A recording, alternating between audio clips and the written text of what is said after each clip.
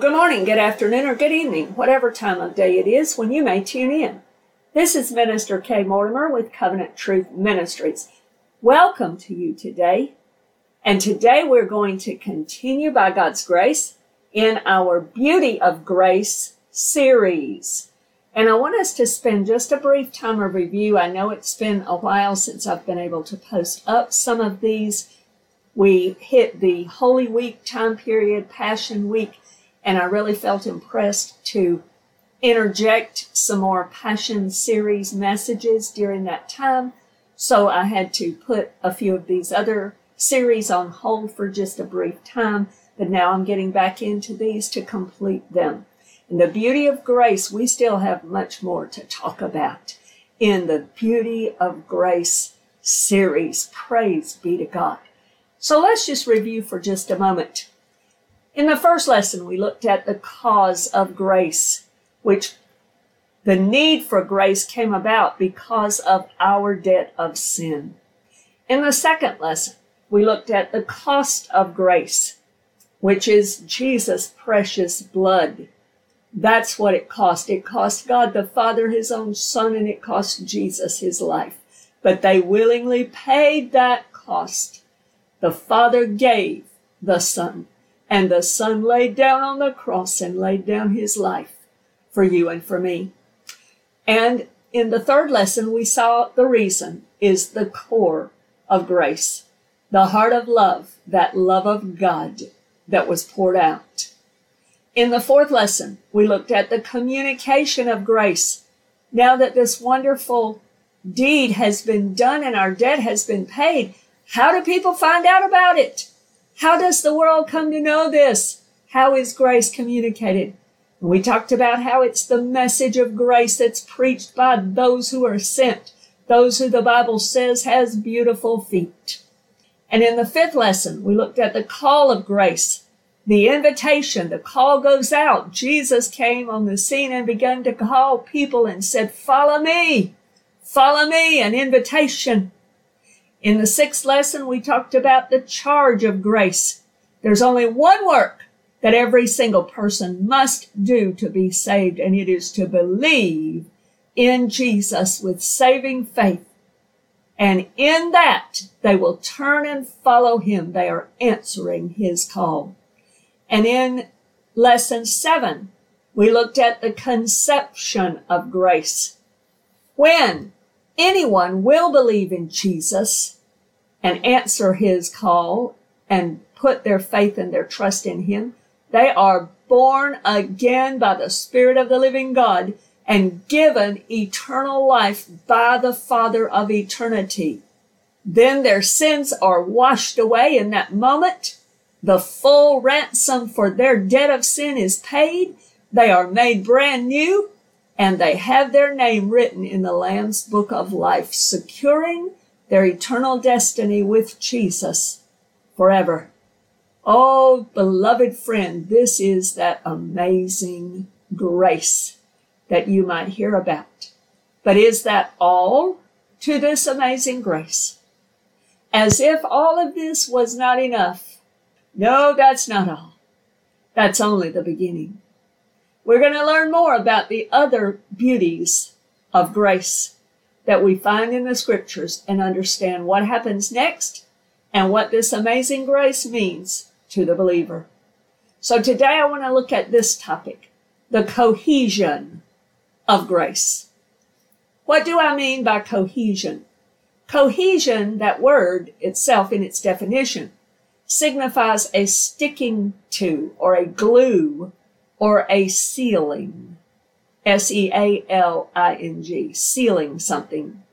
How could this apply to grace? I want us to turn first in our lesson today and look at Ephesians chapter 1, verse 7 through 14. In him we have redemption through his blood. Speaking of Jesus here, the forgiveness of sins, according to the riches of his grace, which he made to abound toward us in all wisdom and prudence, having made known to us the mystery of his will, according to his good pleasure, which he purposed in himself, that in the dispensation of the fullness of the times he might gather together in one all things in Christ, both which are in heaven and which are on earth, in him. In him also we have obtained an inheritance, being predestined according to the purpose of him who works all things according to the counsel of his will, that we who first trusted in Christ should be to the praise of his glory. In him you also trusted after you heard the word of truth, the gospel of your salvation, in whom also, having believed, you were sealed with the Holy Spirit of promise, who is the guarantee of our inheritance until the redemption of the purchased possession, to the praise of his glory. So in this section, we see the whole process and all that has happened when we have believed. So we see the Holy Spirit being that agent of grace in our redemption, but not only that. In the redemption of our souls came out of the riches of God's grace. And we're looking into those in this Beauty of Grace series. And we haven't even scratched the surface yet. There's a trove of riches and treasures that we have yet to explore for all who have put their faith in Jesus, obeying the charge of grace, and now have become a child of God, according to John chapter 1, verse 12.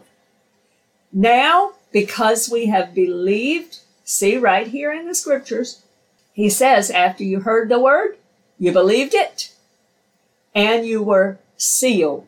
In that same moment that you believed, you immediately became sealed with the Holy Spirit of promise.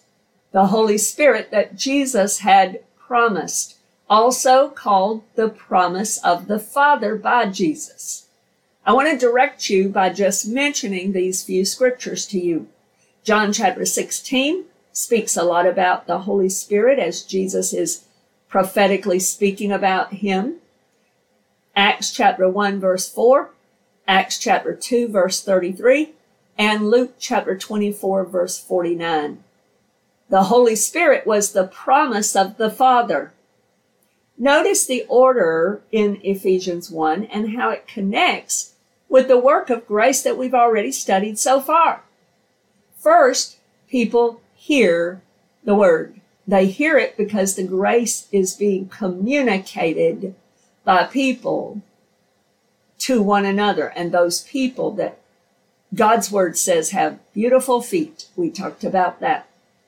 Then the person who's heard believes, obeying the charge of grace and the call of grace by believing the good news and answering the invitation Jesus gives to follow him. Then that person is sealed and given a guarantee of their coming inheritance. So I want us to look at this as we consider the cohesion of grace, or the sealing of grace. The seal, the Greek word that's used, signifies a stamp for security or preservation. It can be understood to mean that. It attests by setting a mark upon or distinguishing by a mark, proving ownership. It was used to set one's own seal upon, to impress or press in with a mark of acceptance, like etching something or impressing something, imprinting it. Sealing as one's own. The purpose for this sealing was to attest, prove, confirm, authenticate this as someone's possession. It placed it beyond doubt. It placed it beyond doubt as to ownership and acceptance. It authenticated it. The Holy Spirit confirms that we are Jesus's, that we belong to Jesus, that we are, so to speak, glued to him. We are his, and he is ours. We adhere to him. We are united with him in fellowship. We are stuck together with him tightly. Paul talks about in this, about how we are sealed with the Holy Spirit of promise, and he also is our guarantee, or the earnest of our inheritance. This speaks to us about money that's given in a purchase as a down payment or as a guarantee that the total amount will subsequently be paid and the total purchase will finally be brought to pass in reality in the end. Did Jesus not pay our debt in full? Oh, yes, he did. He paid our debt in full to God the Father. But there are promises and payments yet promised to us that will happen in the future. Let's understand this just a little bit. For instance, in our culture, let's say you want to purchase a house. You want to buy a house to live in. And so you look for the house, you choose what you want, and then you work with your lawyer, your realtor, whoever, to secure that house for you. And the way you secure it is you enter into a contract and you pay a guarantee. You pay an earnest money down payment. You give them, say, $1,000, $500, whatever it is, as a down payment, guaranteeing that you are intent on buying that home and that when you get to the closing, the rest of the funds you will then pay. And once those are paid in full, your reward is you get the keys and the deed that now says you own that house. So now you get to go and you get to paint in it if you want to paint. You get to change furniture. You get to change decor. You get to build a fence around it. You get to move into it.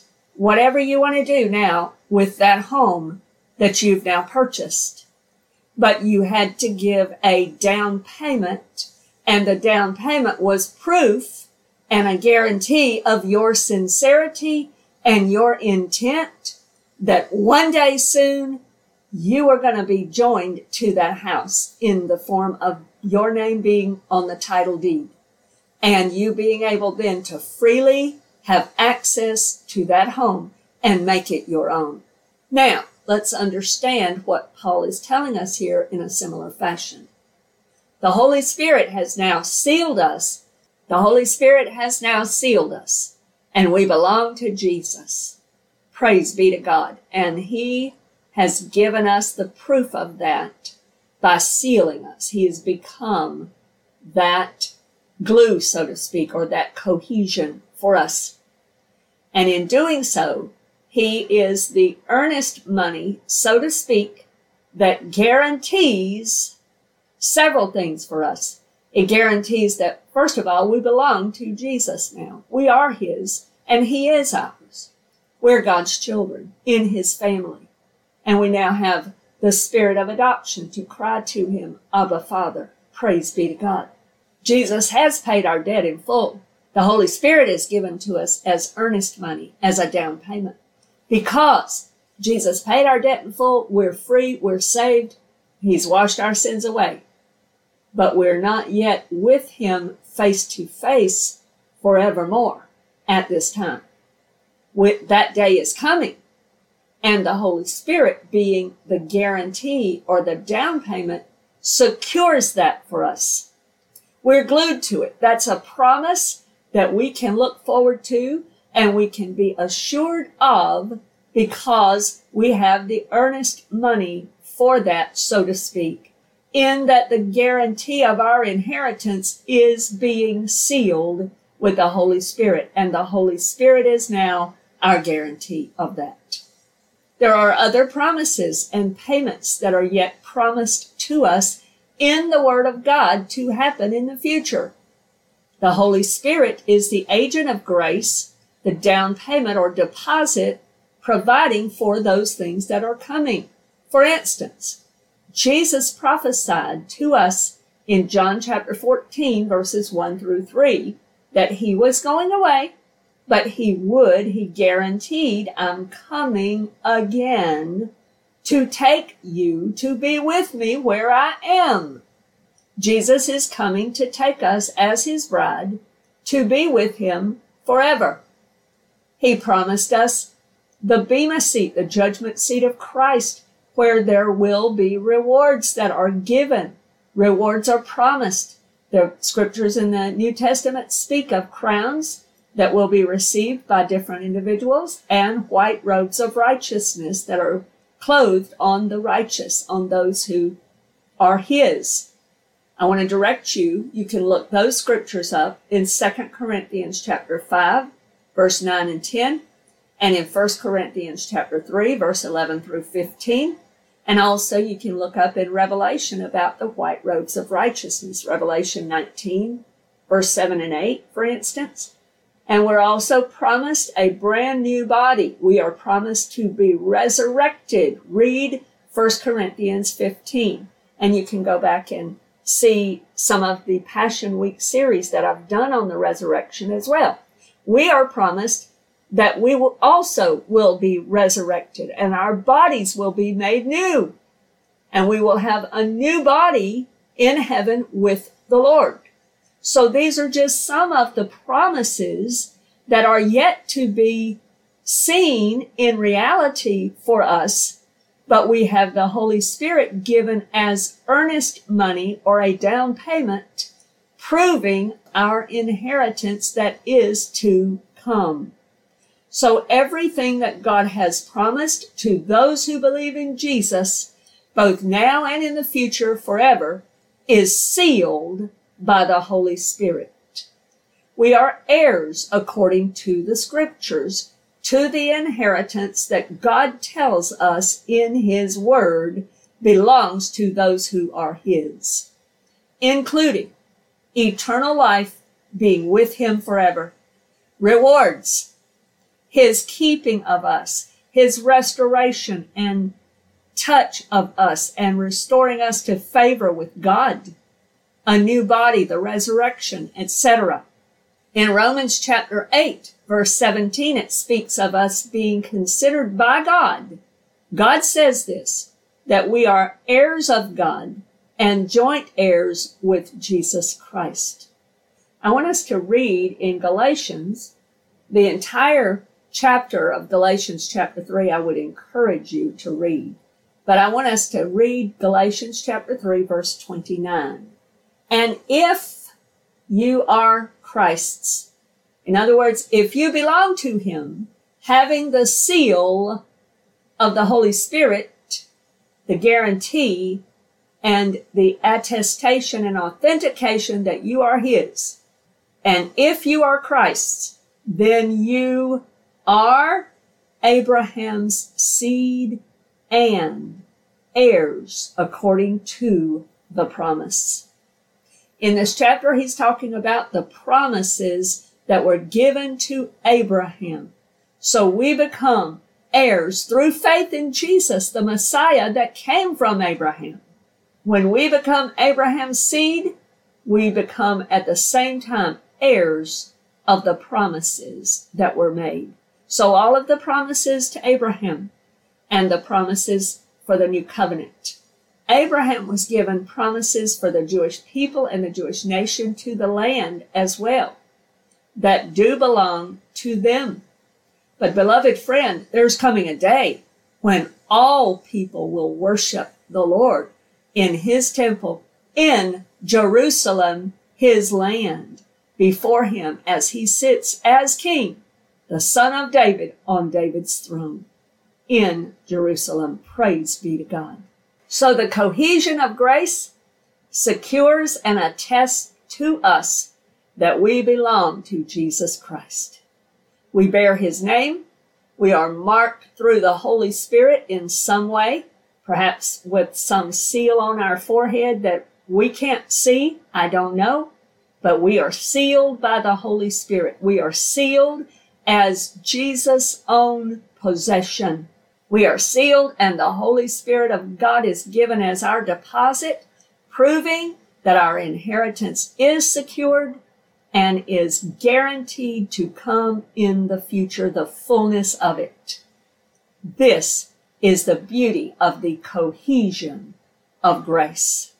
Praise God for the beauties of grace. I pray that you can join us as we continue in this series and we learn more about this beautiful grace and amazing grace that God has and has revealed to us. I pray that this has been a blessing to you, and God bless you today in Jesus' name. Amen.